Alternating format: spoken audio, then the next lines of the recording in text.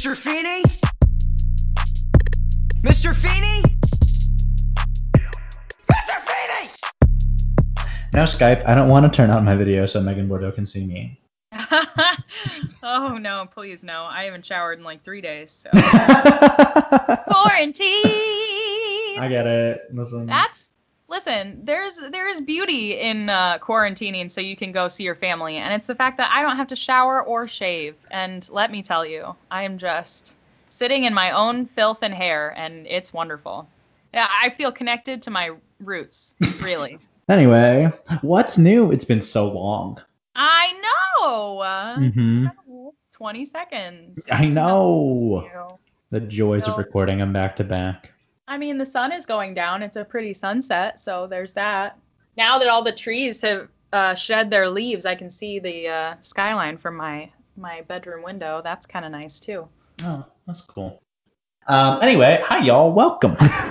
Hello. Welcome. This is the Feeney Call. I'm Megan. I'm Skylar.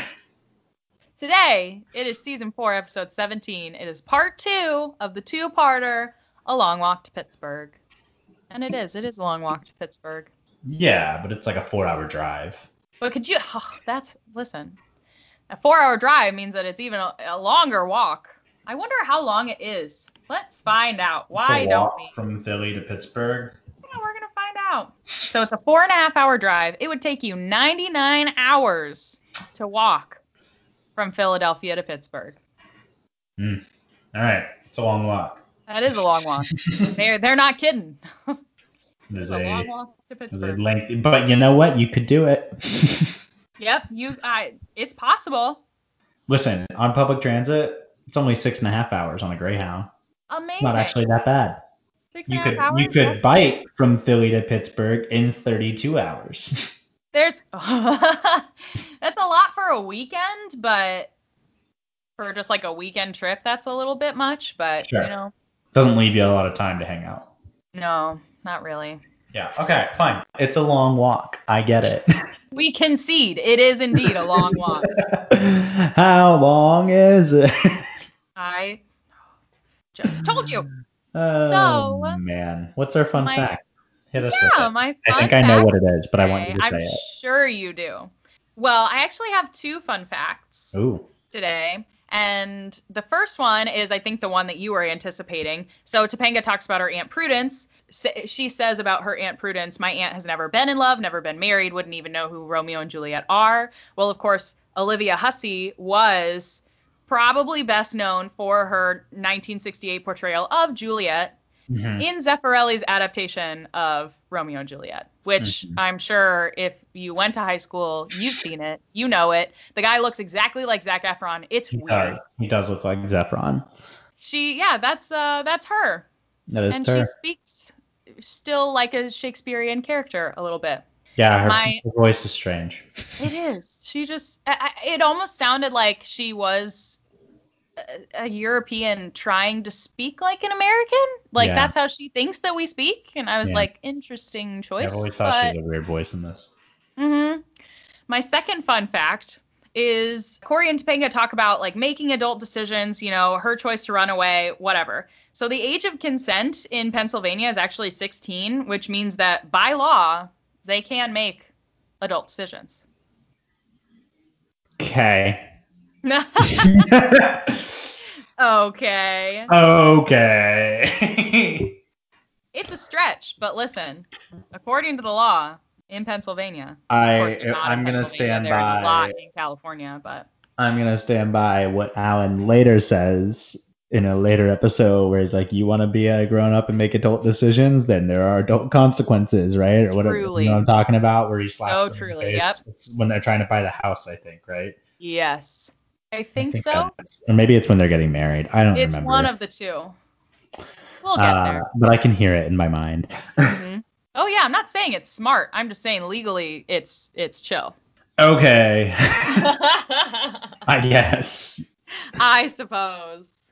Yeah. A lot of other things are legally chill and not legally chill in this country that don't make a lot of sense to me either. So. Ain't that the truth? You go ahead. You're on the recap. Okay, here we go. 3, 2, 1. Okay, so Corey and Sean go. They're on this date with these two girls. Corey is clearly not over Topanga, even though Sean is pushing him to get over her. So then Corey is still fighting with his parents about her leaving. She shows up at their back door and decides that she's staying. And Amy and Alan are like, absolutely not. They call her aunt. Her aunt comes to get her and send her back to Pittsburgh. They tell his parents how much they love each other. They and Prue convince Topanga's parents to let her stay. And Feeney tells them that they're in love. I had like 2 seconds and I was like, what do I say? All right. Yeah, right. That's pretty much what happens in this episode. A lot of mushy gushy in this episode. Oh, so true. A lot of Ben Savage, his serious acting, which I know that you don't really care for. It's not my favorite. Too much serious. So. 2 episodes of no jokes from Ben Savage. Not my favorite. No. What did you learn? I learned pretty much what Feeney says. When you have love, cherish it. Don't squander it. When you got a good thing. We had a good thing going. Yeah, I think I think that Corey and Topanga, kind of regardless of what we have said before about teenagers being in love and, their brains not being fully developed, X, Y, and Z. Regardless of what we've said before that, Corey and Topanga, there's a combination of like, yes, they truly care for each other, and I think they do love each other, and they want to be together, but also, of course, it's horribly irresponsible of Topanga's parents to pull her out in the spring semester of her junior year. So I think it's not necessarily like it's not at all like a true love conquers all kind of situation, but I think that because she has been given the second chance to come back to Philadelphia, they need to be grateful for that fact and cherish the love that they have for one another. And even extending to like cherishing the love that you have for your family, because Corey learned something about Amy in this episode, that she has faith and love, and he was getting real upset with her for a while, and then it turns out that she believes in them as well. Yeah, I think the idea, right, to have faith and love. I'm not going to say to have faith that things will work out. Mm-hmm. I don't love that expression. Amy tries to put up this idea that like things happen for a reason, which I've never loved. Even when I was like a practicing Catholic, I hated the idea that like things happen for a reason and God has a plan. I always thought that was like a bullshit cop-out way to try to ease a person's suffering. And for some reason, things happen for a reason bothers me more than like shit happens. Yeah, like shit happens. I'm like, yeah, it does. You're right. But things happen for a reason always bother me. I think it's because things happen for a reason tries to imply that like when things happen that are out of our hands and hurt us, it is upon us to rise above and find the good. Mm-hmm. Or like find the reason, as opposed to being like, no, sometimes shit happens and it's shit not happens. Good shit. Or I should say life around you at least will persist, and it is up to you to decide how you are going to continue to like move through that. Shit happens feels like acceptance. There's a plan, feels like it's an open end, and you are responsible for finding your own blah, blah, blah, and meaning and X, Y, and Z, and shit happens is like, yeah, it happens. I've accepted it. And you know what? Life keeps going. We move on. Right. Shit happens implies that you are going to act in some way. You are going to take some sort of action in response to the shit happening. Mm-hmm. Whereas things happen for a reason does not compel you to act in any way. It simply says like, well, this happened for some reason. Shrug. Yeah, and it's up to you to figure it out, even if the situation is no longer pertinent in your life. Yeah, like you don't have to find the reason. You just need to know that like shit happened, and it's up to you to act in response to it. Yeah. So, which comes down to me for this idea of having faith in love, which Alan talks a lot about. If you have faith in your love, then when shit happens, that should remain some sort of steady anchor for you. if you truly do have that faith in it as a place to go when the shit happens. Said shit happens so many times. Ducky, stop it. Ducky's like, I know it. It's happening right now. He's paying attention to me. Truly. So, I think for me, what I learned in this episode had a lot to do with finding something you can hold on to and believe in and using it to anchor you and motivate you to action in response to something happening. Which they sum up as like having faith and love. You gotta tie a nice bow on it. It's a 90s sitcom. It is, isn't it? This episode, to me, I feel like I could speak more to what we talked about last week, but a lot of the same things ring true in this episode that did last week, in that I think Sean is a dick especially for pushing Corey at the beginning to go out on this date with the geese from the Aristocats. What? Am I wrong? They sound like the geese from the Aristocats. The geese from the Aristocats? What a specific ass reference, It's just a squeaky one. Sounds like how they laugh. You know what I'm saying? I mean, listen, I have my own issues with TV, like Disney sitcom writers and their belief that every average white boy's kink is British twins, because it comes up in too many Disney and ABC sitcoms. Yep.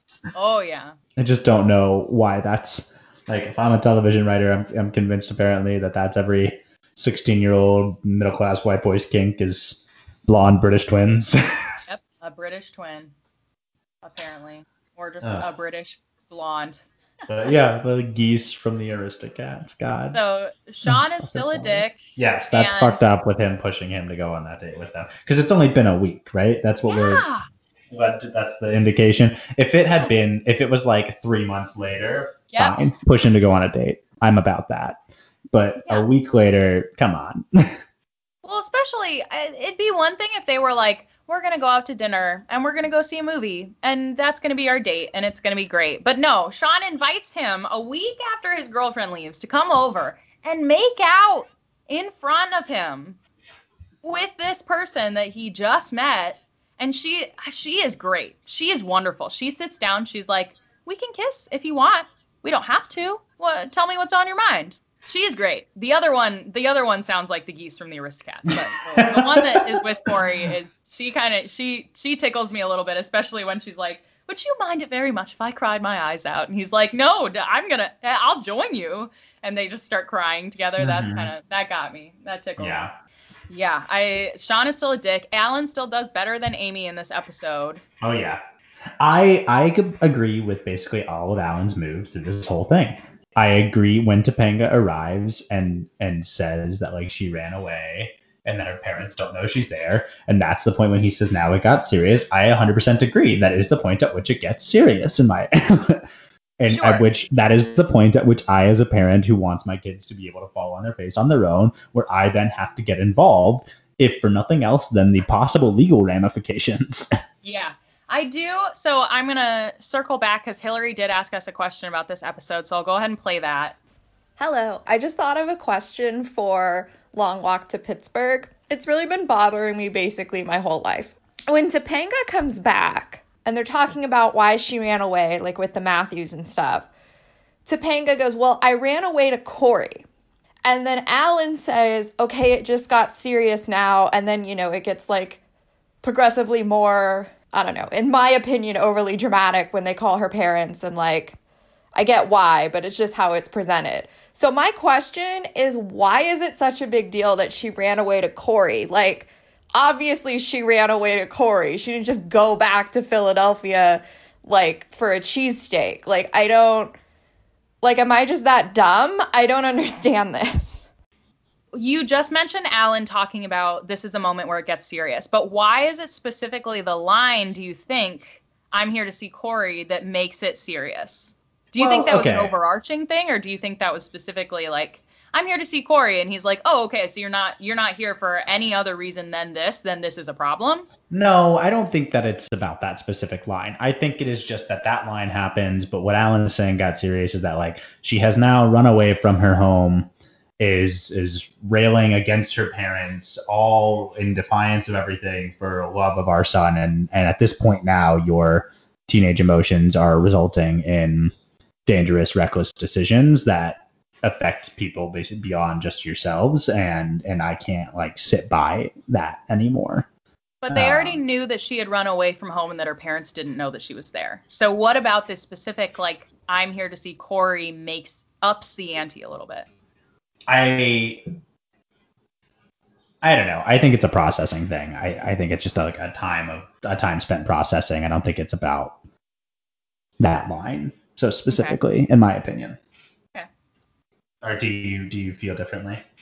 No, I think I feel the same way. It feels overarching as opposed to, like, I'm specifically saying this in regard to what you said, but at the same time, they could have been under the impression that, like, oh, she's thought this out. She's staying with a relative. She's seeing something, like, she's seeing maybe her aunt or something while she's in town. It's not just to see Corey. It's that she just happens to be, she ran away for a bigger purpose, I guess. And then as soon as they find out that it's just to see Corey, they're like, okay, all right, we need to dial back a little bit and take this into consideration.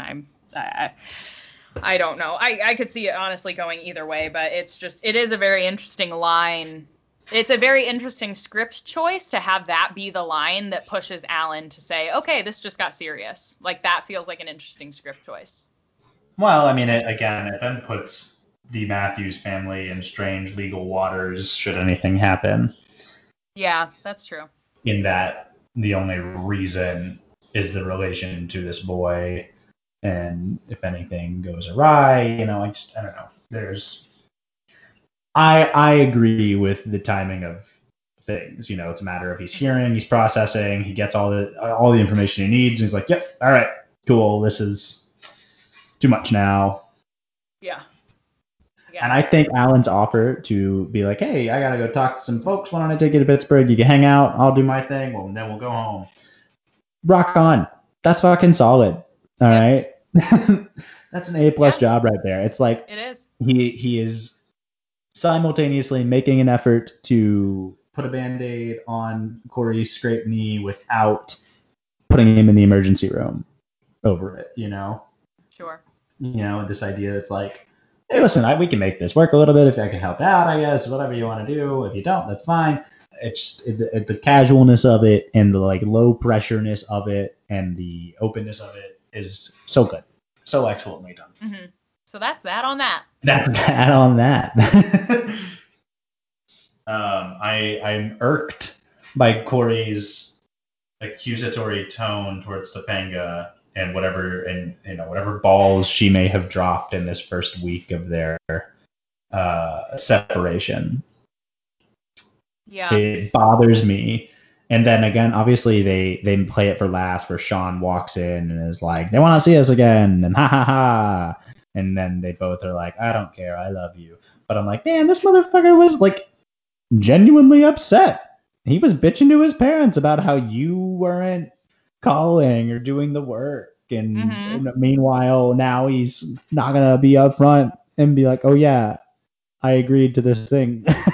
Yeah, and granted, I'm sure that whatever she did, she did of her own accord, and Sean was the person who pushed Corey to go on this date, but still, he was not, he was, like, all huffy and upset because, she didn't. And she's the one who went to see him, who drove this 4.5 hours to go see him, and it just feels a little hypocritical, but, I mean, there are quite a few things that Corey does that feel a little hypocritical, but, that's just my humble opinion.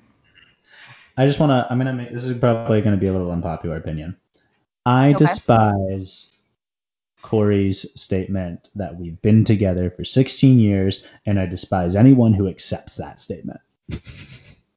Yeah. I think it's horseshit. I think it's just complete and utter horseshit. And I think anyone that acquiesces to that as a responsible idea of their relationship is enabling a fantasy. It is a wildly unrealistic imagined circumstance of their relationship. What that tells me is that Corey in his relationship to Topanga is not grounded in any way. It is all fantastical and above all else to him. Mm-hmm. And it's just so ungrounded. Even when he sets it all up, he's like, yeah, we were babies and we were 2. And then when I was 6, and he says the lost years, right? From 6 to 13, which is maybe a decent joke. But then at the same time, I'm like, well, then you don't, if I'm going to buy into your fantasy, you don't get to count those 7 years. Yes. Okay. Yeah, correct. By your own standards, those 7 years don't count. So at best, I will give you, like, within your fantasy, I will give you the last 3 years from 13 to 16, and I will give you from 0 to 6, giving you a total of 9. But I'm not really going to give you 0 to 6 because I don't remember shit from before I was 5. Right? Yeah, exactly. And I'm sure that these have been stories that have been told to them. That's the thing. It's all stories and pictures. Any memory you have before the age of 5 or 4 is a fabricated memory based on a story you've heard or a picture you've seen. And your mind has eventually turned it into a memory for you because that's how we do stories in our lives. But it's not a real memory you actually have from those events. Maybe 1 or 2, but largely speaking, they're all fabricated. I'll give him that they were best friends. If they truly lived around the corner from each other, then I'm sure that they were like the 2 neighborhood kids who like did stuff together and took walks together and whatever. And probably Topanga was Corey's first crush, but that doesn't count as years of a relationship. No, that counts as no. like we were best friends and we grew up together and I had a crush on her, but it wasn't until, and even so, even after the age of 13, they still weren't really like boyfriend and girlfriend. They had feelings for each other. That was obvious to us as an audience. But again, it's such a, even as Topanga, I would probably rebel against the statement that we had been together for 16 years because they broke up and got back together at one point.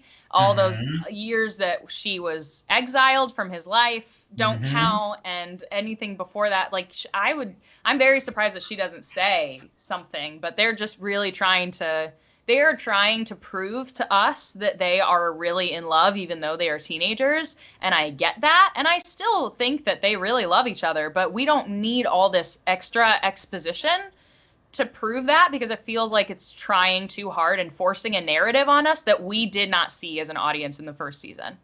Well, and even partially the second season. It's a wildly forced narrative. And additionally, let me say, like, I'm shitting all over this because it's unnecessary. Like you said, they can be in love. That's fine. I'm actually, like, I will support and believe that these 16-year-olds are in love with each other.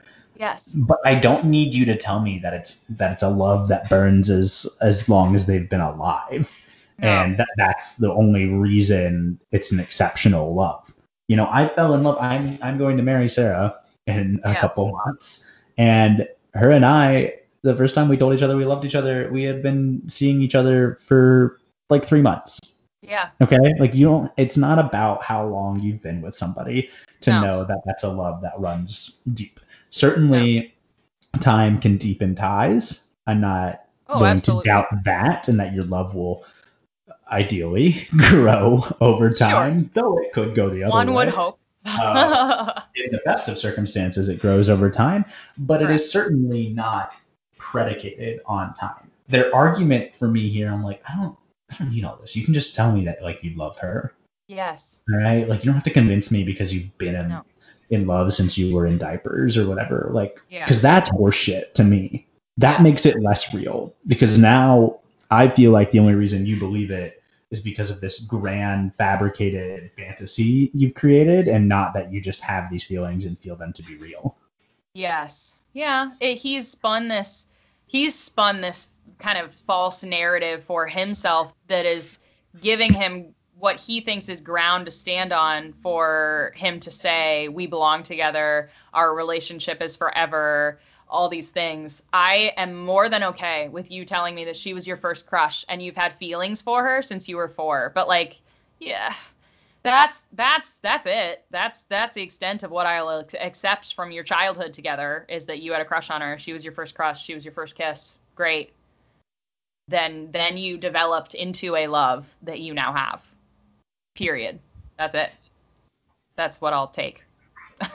I don't need 16 years. That's not, it's unnecessary. Yep. So it bugs me so much. And then obviously the narrative changes over the course of the series too, which gets even more annoying. You know, that's an aggravating thing, right? Because eventually it's about the he's on top of the jungle gym and won't get down, right? And that's like when he falls in love later. But then there's also something about the swings, maybe, right? I don't know.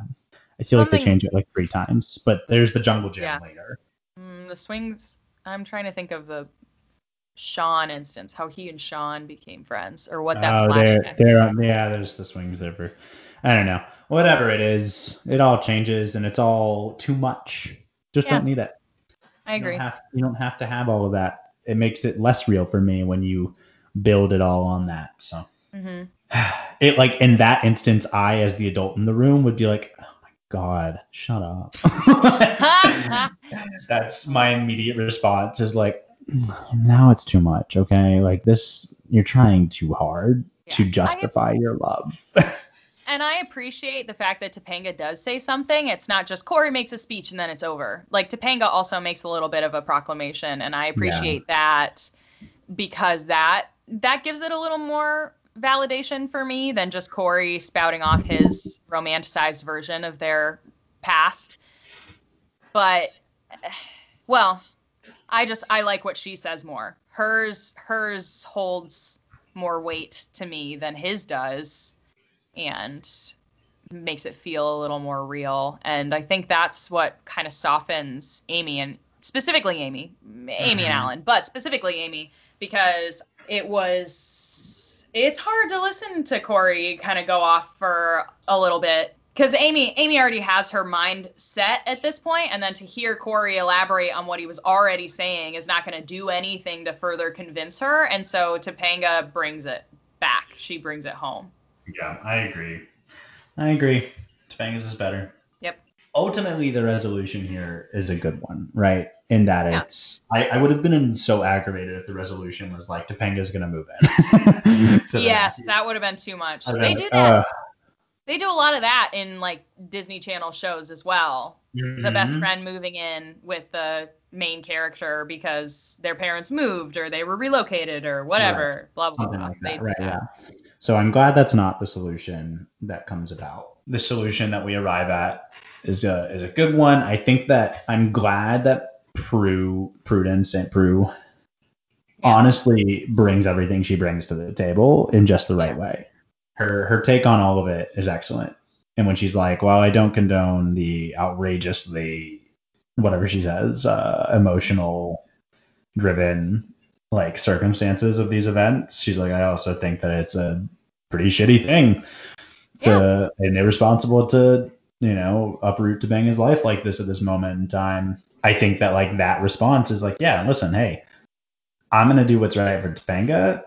I think y'all are in a little too deep and should step back a minute and look at it. But, hear it. Like, I don't know. I'm with Prue. Okay. I agree. She's in the right boat here. She's like, listen, you two 16-year-olds may be feeling these things. And they're 16-year-old feelings. Take a long, hard look at them. Also, you can stay because you should, because you're 16. I think both things can be true. Again, we can hold two truths at once here, people. It's not all black and white. Yes. Anyway, I think she brings the most perspective into this entire thing, because Alan and Amy are biased, of course, because they love their son and they love Topanga and they've, known both of them their whole lives. And Feeney is biased because he loves them too and has always held them in very high regard. And he's a love sucker too. I know, he's just a sweetie. So I think Prue brings the most perspective into this situation, and she may be a little jaded and hardened by life and the world and being alone for so long, but it will hopefully round Topanga's character out a little bit more and give her a little more perspective than just, I'm in love and I should be with this person and blah, blah, blah. So I really appreciate everything that Prue brings, not just to this episode, but I think to Topanga's character in future episodes. There's an elephant in the room which must be addressed, and that is Corey's ignorance of Romeo and Juliet. Oh my God! After they did it in 6th grade, it is the season premiere, or the series premiere, is predicated on their study of Romeo and Juliet, in which they are doing the scene in class where they take each other, or where they take their own lives. Like, it is. And when I said this to Sarah, and she was like, I don't know. I mean, if I were to study that in 6th grade, I guess I could have forgotten. And I'm like, no, they would remember that part. He could have forgotten the rest of the play, but he would remember that the play ends with these two, like with how much him and Feeney thought about it in that fucking episode. He would remember that the play ends with them killing themselves. Yeah. That wouldn't be news to him. Romeo and Juliet is probably the most called out Shakespeare show, like most referenced Shakespeare show of all time. Maybe Hamlet and Macbeth more, or equal, but Romeo and Juliet, come on.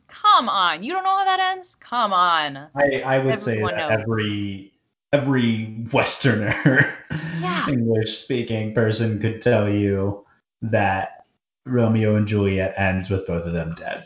They may not be able to tell you anything else, but if I went around and took a big poll and said, hey, at the end of Romeo and Juliet, are they alive or dead? I think everyone who has been through 9th grade would tell you they're dead. Yeah. And more so than I could, like, there's no other question of a Shakespearean play about which I could feel more certain. That's fair. So that's a cheap joke, and I get it. It's all because we've got Juliet, the actress, right? And we've got all the, I understand, and it plays for laughs. It's a good time, but I'm also like, that was how this show began. Yes, that is where we started. And now we're that was here. Square one. Yeah, I agree. So, well, who's your MVP? My MVP is Alan. God damn it. Mm-hmm. Again, Alan he is a 2. two-parter Alan MVP because he is measured in his response to everything. He is listening intently to these teenagers as if they are fully formed humans. And I don't mean that as a slight. I mean, he is just giving them the room and respect they deserve to feel their feelings and talk about them. And he is taking it in and responding as a person who has clearly heard it, whereas Amy is not listening to them at all. Yes. It is an immediate dismission? No. Dismissal. Thank you. He listens. He responds. He does the damn thing. He communicates. Yeah. What about you? Mine, I thought I was going to pick Alan, but the more we talk about it, I'm like, is it Prudence? Am I about to pick Aunt Prue as the MVP? Because, like, could be true. Again, she does offer the most measured response. Yeah, she does. Well, she just gives it a well-roundedness and an unbiasedness that I think is necessary in this situation. And also, she's providing Topanga with a place to live. That's not an easy undertaking. It's true. She is maybe the most valuable player. Yeah. It's easier than taking in Sean, obviously, because he's a flight risk. But Topanga is still a teenage girl who is reliant financially and otherwise on an adult, and so that's quite an undertaking. And so I think I might have to give it to Prue. Oh yeah, that might be it. There we go. I like it. Cool. I feel good about that. All right. Good. You got anything else? I don't think so. There's nothing else. I didn't really take notes that much for this episode because everything that from last episode kind of bled into this episode. There wasn't, I didn't feel differently about any of the characters in this one. So, except Feeney is a lot more clear this time, which I really appreciated. He's a lot more straightforward, and his little scene with Prue is great. Good banter. Love it. Banter is fun, yes. All right. Well, cool. That's it. Happy New Year, y'all, as it approaches. Again, stay safe with your celebrations. Be measured. Good luck. Don't set any resolutions, guys. Don't. No one. What is it? There's a meme right now. It's like, Don't no one say 2021 is going to be their year. We're going to walk in real quietly. We're not going to touch anything. We're going to keep our hands at our side. Yep. I thought you were going to say, don't set any fires this year, guys. And I was going to be like, what? Be decent to each other this year. Yes, that's your resolution. Be decent. And patient and just and cautious. Oh my God. Be smart. Be kind. Be safe. Great. And check us out on all the things. Transitions. Yeah. We're coming up. We're almost going to be at our 2-year anniversary. That's true. Yeah, we are. We're when about did we there. Start this thing? In 2019, so we're coming April, yeah. April 30th was, I think, our first premiere. So we're coming up on 2 years, you guys, and we're going to be in season 5. Whoop, whoop. I can't believe we've been doing this for almost 2 years. I know. That's crazy, wild. Right? Wild. We're on the things. Check us out. Feeney Call Podcast on Instagram, at Feeney Call, Twitter, Facebook. You can leave us a voicemail. There's a link in the description and on our Instagram page. And also, we have an email, feeneycallpodcast@gmail.com. If you wouldn't mind going to Apple Podcasts, if that's where you listen, and giving us a rate and a review, that would be excellent. We would very much appreciate and love that because it really helps us out. Helps spread the word so more people know about the Feeney Call. So, yeah. Thanks, y'all. Class dismissed.